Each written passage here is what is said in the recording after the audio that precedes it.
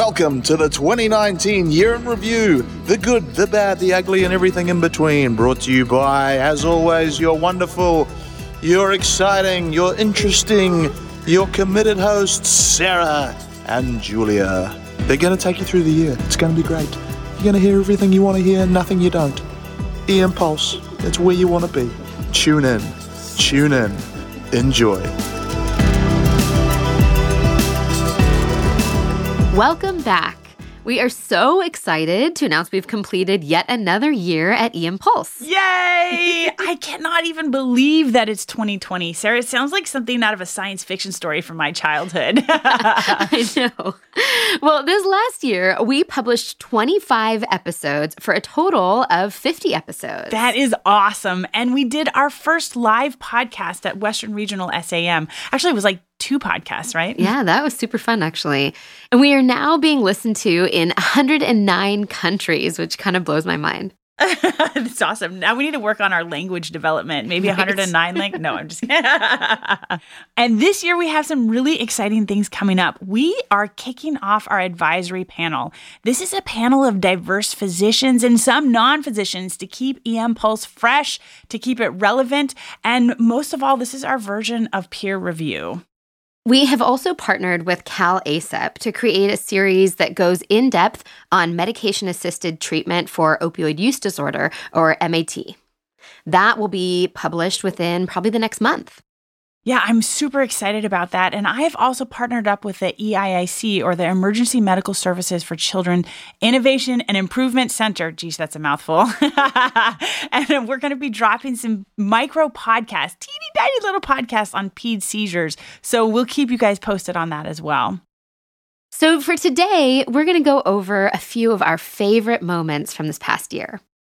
Sarah, my number one favorite thing, maybe a little bit of a cop-out because it's not really a moment in time, but more of a theme. I love that we are using narratives. We're using storytelling to understand science. And that's my favorite thing about E-Impulse. It's been such a big honor to be the co-host of a podcast that's using patients' and providers' stories.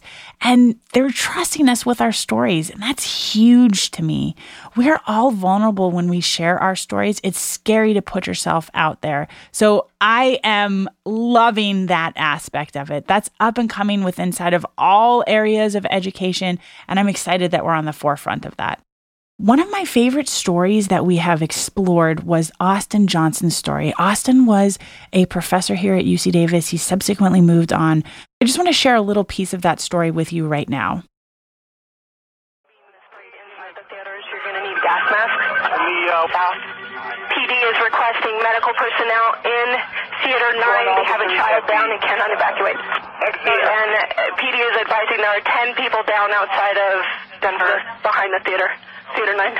I believe that they have another party inside Theater 9 that they can't evacuate, which is... In reality, it's like crystal clear in my mind. For a lot of people, it's probably just another mass shooting, right? We see them weekly now. I feel like they're always in the news.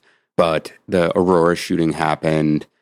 So we saw our first victim about 25 minutes after the shooting started. And then literally 5 minutes later, we had 18 patients who showed up in 15 minutes. And every single one of them would have been like a major trauma resuscitation. Almost every single one, not every single one. And they just showed up. And most... Wow, it is so stressful to listen to that. I know. I think my adrenaline went up just hearing that medic call there. And I really like this moment, the story that Austin shared with us, because he emphasized to me the importance in a mass casualty of being cross-trained. And it's really pushed me to ask more questions as the nurses are setting up things, getting ready for a trauma so that I can be ready for any role in a mass casualty. Go listen to the story because he has some really powerful moments and powerful lessons. Yeah, he also talked about how that really impacted him long term, how he carries that weight with him. And I think a lot of us are carrying weights from various different traumas that we've gone through as well. So I appreciated him sharing that and how he's dealt with that a little bit. You know, obviously that's kind of an extreme version, Sarah, but we all have gun violence stories, right? When we did our episode, This Is My Lane, it was easy to get providers to share their stories of gun violence because we all have them. And that brings me to another moment that I really appreciated, another story that I really appreciated, and that was our colleague Mary Bing's story.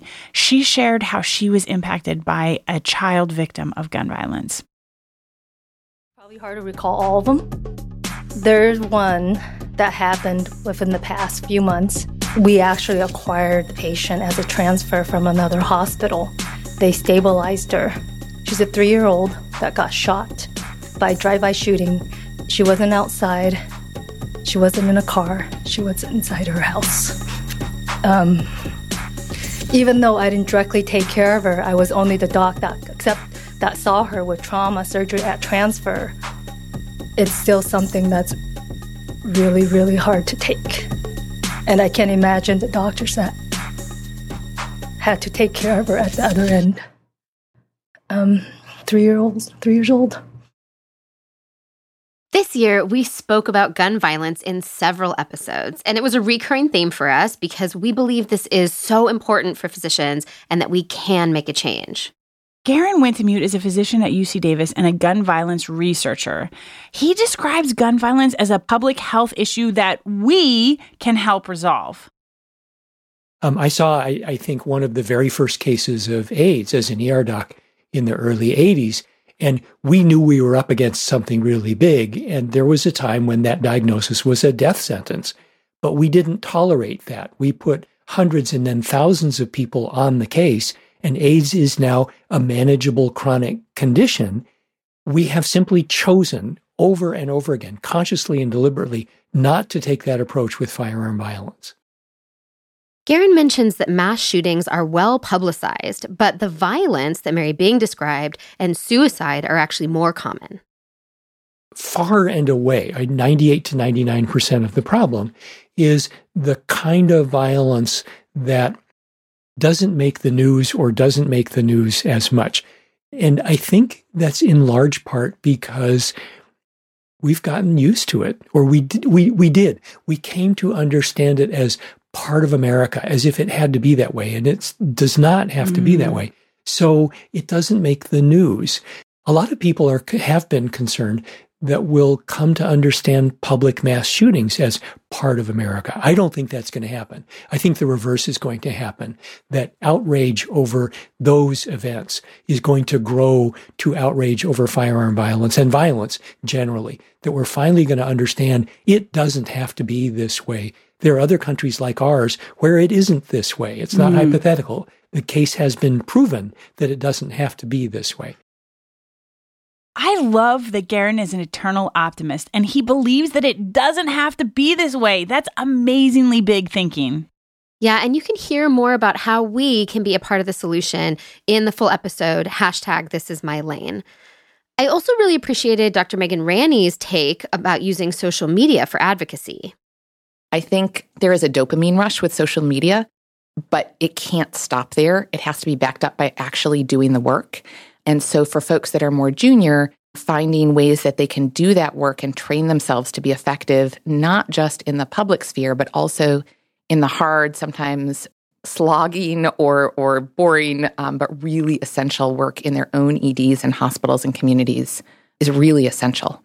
For folks that are out in practice, again, I think the community is important, and finding ways that they can help affect change in their own setting as well as online, again, is critical. Man, she is such a powerhouse. I thought that our episode, With Great Power Comes Great Responsibility, was incredibly inspiring. Sarah, what was another favorite moment for you? Well, one of the most eye-opening episodes for me was The ER is My Doctor, where we interviewed Dr. Donna Beagle about how poverty affects our patients. And Donna's message is so powerful because her expertise is rooted in her own experience. So here's a snippet of her story. I didn't know that people could have their teeth past 30. I thought your teeth go in a cup at 30.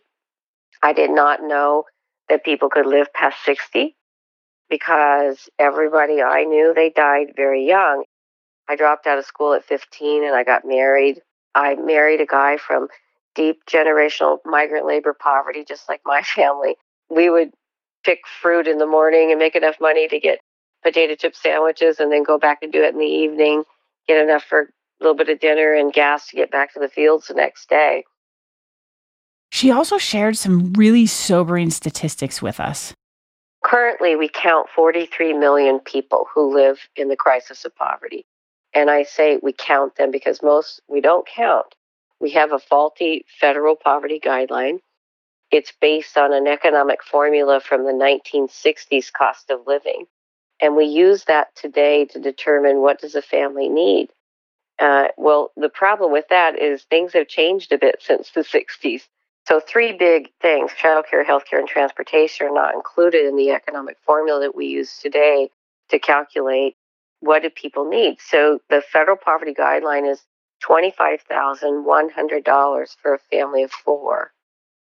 Donna talks about how people living in poverty die significantly younger and have infant mortality rates similar to developing nations.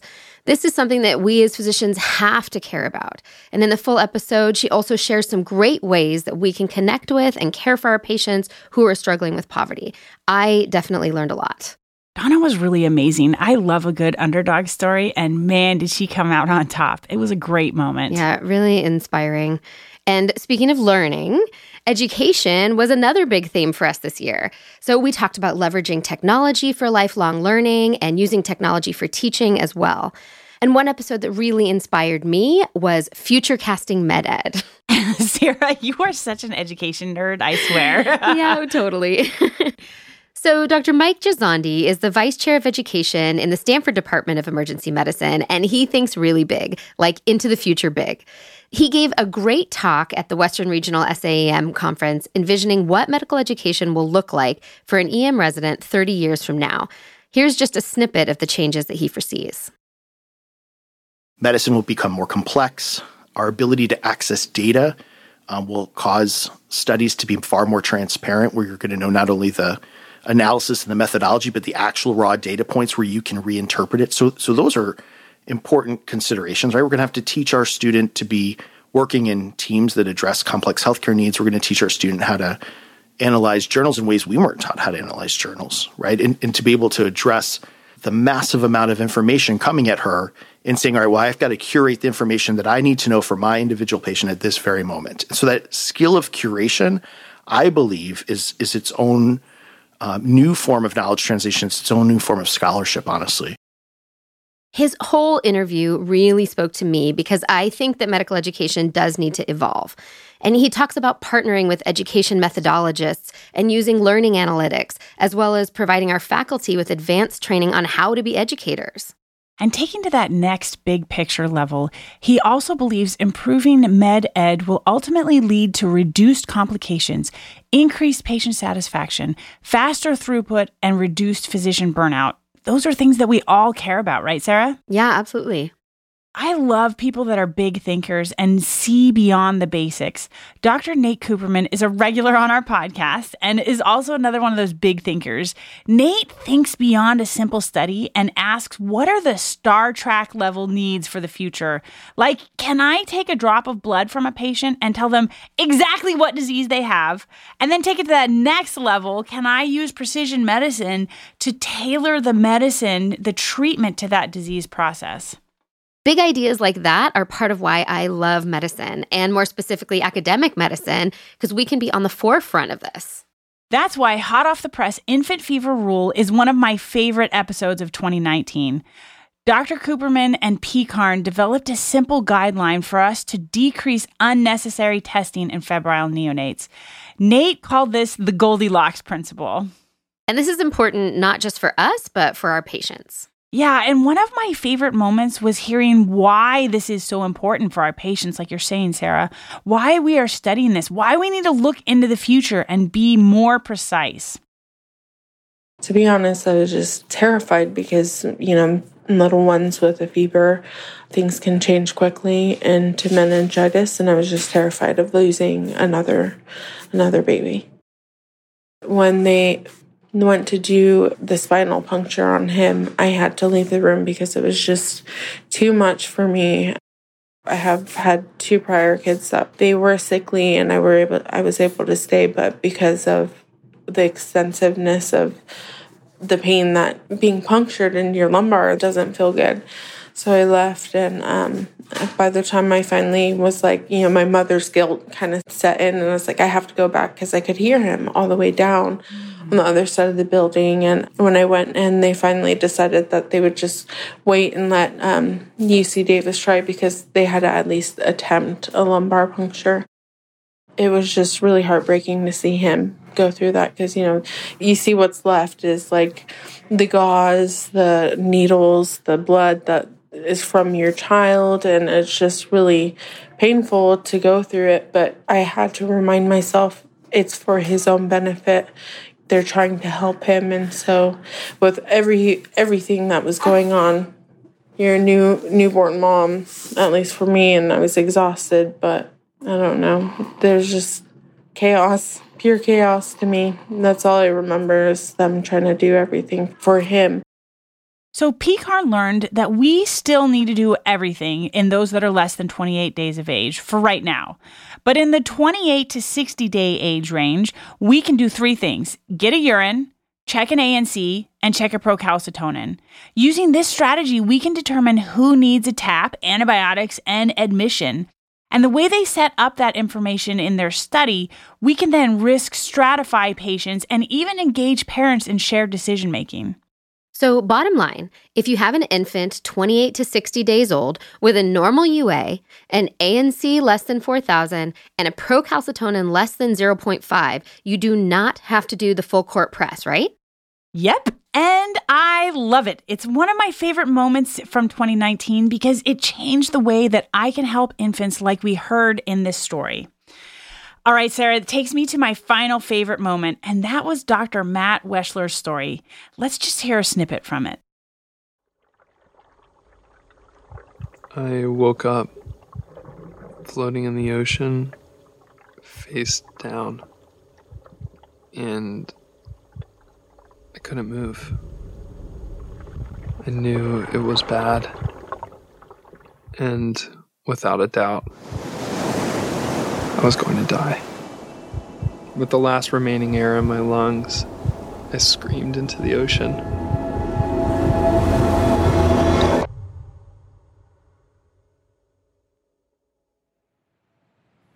On November 15th, 2017, I was found by a stranger face down and unconscious in the water off Ocean Beach on the edge of San Francisco. He dragged me to the shore. My body was gray, I wasn't breathing, and I had no pulse. I probably had been dead for about 10 minutes. I can just feel that moment the way he describes it. Yeah, Matt was an emergency medicine physician who was saved by bystanders and eventually the local trauma center, but the accident left him paralyzed. After a long recovery and some state-of-the-art care, he made it home. But sadly, as you know, Sarah, that was not the end of the story because he was caught up in a fight between himself, his insurance company, and the hospital system. He had massive bills that were a surprise to him. Yep, surprise billing is the idea that you get an unanticipated bill, a surprise bill. And a subset or daughter, if you will, of surprise bills are balance billing. And that's when a patient's health insurance company pays an out-of-network physician or other healthcare provider less than the amount that they charge for that care. Because the physician and the health plan have not agreed upon payment through a contract, that physician or the hospital or whoever bills the patient for the remainder of the costs. Yes, I know. And this is such a huge issue for our country, our friends, our patients, and even as Matt pointed out, for ourselves. Yeah, Matt is a good example that balance billing can affect anybody, and it really represents the complexity of the healthcare system. Matt reminded us how painful this actually can be. Just the amount of anxiety and vulnerability that I experienced over the last several months. I mean, emotionally, it was more difficult to deal with the payment of my care than my injury. Paying for my medical treatment was more painful than recovering from paralysis. There really is no simple solution. Nope, but I do think we can advocate. We can be bigger thinkers, just like Dr. Jasandi and Dr. Cooperman. We can help improve our healthcare system. We can stop pointing fingers at each other with the patient in the middle. We should be more transparent and decrease billing complexity. We can talk to our local societies. We can commit to engaging in good faith efforts to make contracts and accept reasonable out-of-network reimbursement. We can really promote efforts to preserve the EM safety net. And I loved this episode because while it's not easy, it's not simple, it's real and dirty and applies to all of us, whether we like it or not. Okay, so I want to finish this off with yet another recurring theme, global health. Yeah, that was definitely a big theme. We heard stories from all over the world, including stories from our colleagues practicing medicine in extreme conditions. Yeah, these docs are seriously hardcore. In EM Far Forward, Dr. Rod Fontenette spoke to us about his experiences as an emergency physician in the military. And I am truly so humbled by his ability to provide amazing care in such a low-resource, high-pressure environment. When I deploy with my paralytics. I deploy with all my area medications. I have to learn how to do damage control resuscitation far forward, sometimes with very limited resources. I have to learn how to transfuse my patients. When I was deployed in Turkey in 2015, I had to set up the walking blood bank for the whole basically, right? I've never set up a walking blood bank. That's I think I skipped that day in residency, right? So those are the things that as a military EM doc that you kind of have to pick up in addition to your emergency medicine residency. I cannot even imagine setting up a blood bank, Sarah. I know, it's insane. And if you think that's crazy, well, you can't get much more extreme than the South Pole. So we spoke with Dr. John Rose in our Heartbeat Operation Deep Freeze. John was the attending physician at Amundsen Station in Antarctica, and I was so fascinated by his account of his time there. The South Pole, as I said, it's on 10,000 feet of ice, and there's never been carbon there. It's for 1,000 miles. South Pole looks more like Europa or Mars than it does Earth. It's 4% humidity, and as I described, very, very cold. So. And the station there is considered a space station by NASA because we share our satellites with the International Space Station. But it is like being in space. You were isolated that way. We didn't have fruits or vegetables for almost 3 months. Sarah, I think we need to talk with an astronaut next. John was the only physician at that station, so he had to be incredibly self-reliant. I had a full treatment room with resuscitation room. I had 5 ventilators total that I could use. I had an x-ray machine. I had to learn how to shoot my own x-rays. I had to warm it up and learn how to shoot x-rays, develop my films, and upload them to University of Texas. I had an ultrasound machine. It was very nice. I could shoot ultrasounds, which we did a lot of ultrasounds for everything because it's easy to use, and I could upload those. I had to do my own EKGs, put my own IVs in, draw my own bloods. I had to run my own labs. We had iStat and Piccolo machines, so I'd have to do all those. We had a pharmacy. I would have to dispense my own medications out of there. We had an 2-bed inpatient unit, so if we had someone who was sick, like we did a couple times, so we had to fly out, but the planes aren't coming for a couple days, I had to stay as the nurse and stay in the unit with them. And so we pretty much had to do everything on station ourselves. Wow, I have so much respect for all of our colleagues providing care around the world in these remote and extreme environments. Yeah, I love hearing those stories. It really puts my own home in perspective. And it's been really fun going over these shared favorite moments. We seem to have a lot of themes in common, Sarah. All of these episodes have the theme of looking at the big picture in emergency medicine and how we can radically improve care for our patients and be better physician educators, both locally and around the world. I am really looking forward to our next year of EM Pulse. We have a lot of great topics coming up, like seizure management and a global health mini-series and women in emergency medicine and much more. Yeah, it's going to be a great year. Follow along with us on social media at EM Pulse Podcast and pass the word along to your friends and colleagues. We would love to hear what your favorite episode is from our 2019 season, and if you have ideas for other topics. So some folks have already submitted some great ideas, and we're incorporating them, like a future episode on physician-nurse communication. So stay tuned. You can also register now for the 43rd Annual UC Davis Emergency Medicine Winter Conference. It's going on February 24 to 29 at the Ritz-Carlton in Lake Tahoe. See the show notes for more information. Julie and I will both be teaching there. Oh, yeah. We'd like to thank the Department of Emergency Medicine at UC Davis for your expertise and support. And thank you to OM Audio Productions for another great year. And thank you to all of you, our listeners. We love learning with you. See y'all next time.